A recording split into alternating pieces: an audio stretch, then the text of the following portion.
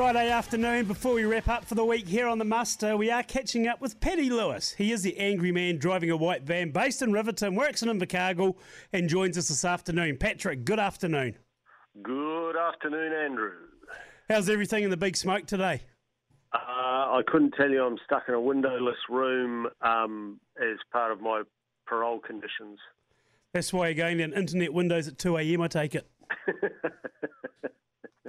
Right, let's start off Monday. 20 years since Michael Jordan, played his last game in the NBA. Remembering he had 2 stints in the NBA, and then in between he played Major League Baseball, or tried out for it as well. A very interesting career.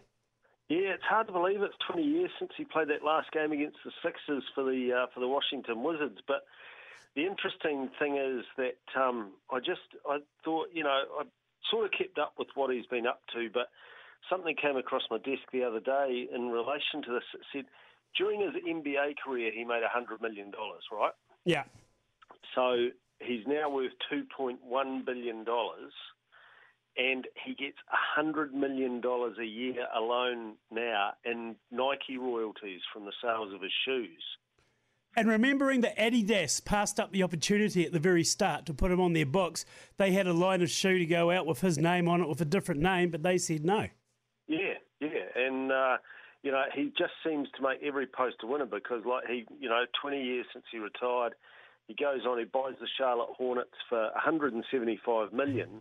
Then the team's valued at $1.5 billion about 5 or 6 years later. So, yeah, he's got the magic touch, and I still love watching the old YouTube videos of MJ's greatest hits.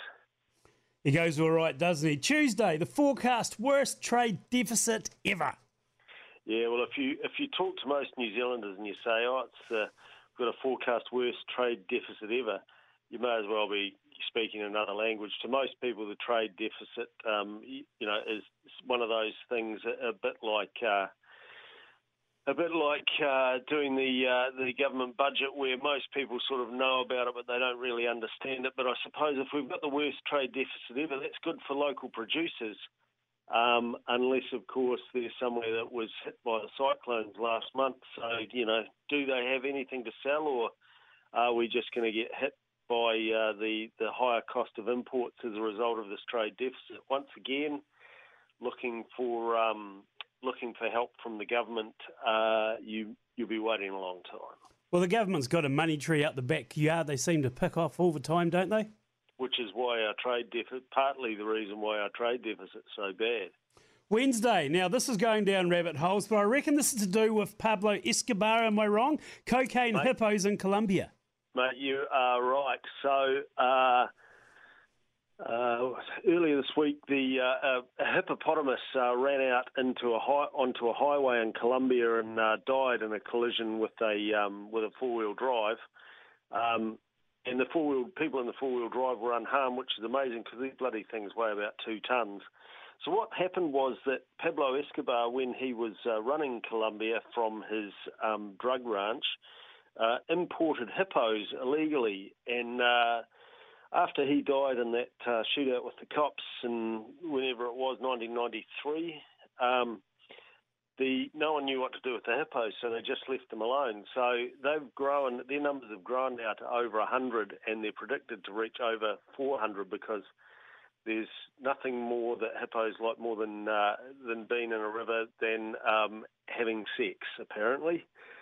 So the Colombian authorities are not sure what to do with these hippos because they're breeding like rabbit hippos, and so now they're trying to send them to India and Mexico to control the population. So if anyone out there wants a hippo, contact the Colombian government. Thursday, Stephen Jack versus New Zealand, 1994. What's this about? Yeah, very, very sad to hear that Stephen Jack had to step down as the national candidate for Tory, because everyone will remember how he won that Test series for South Africa in 94-95. He only played, I think, about 7 tests for South Africa, but he really tore into us in the 3rd test and consigned us to being the first team to lose a series since 1888 after leading 1-0 after the first test. Of course, it might not be the same Stephen Jack, but I never let the facts get in the way of a good yarn. We're always interested in popping down memory lane. Absolutely. And on Friday today, Ruth Richardson apologising.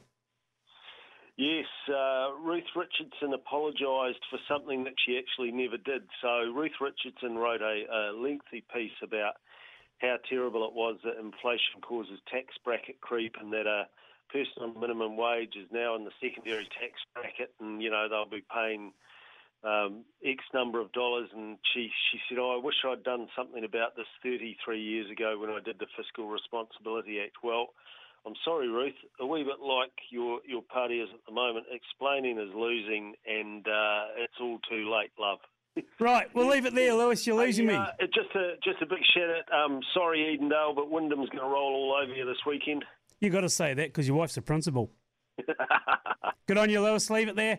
Thanks, mate. Laugh out loud with Ag Proud, because life on the land can be a laughing matter. Laugh out loud with Ag Proud, brought to us by Livestock Supplies. Two Irish men looking through a catalogue. Paddy says, look at these gorgeous women. The prices are reasonable too. Mick agrees. I'm ordering one of them right now. 3 weeks later, Paddy says, has your woman turned up yet? No, says Mick, but it shouldn't be long now. Her clothes turned up yesterday.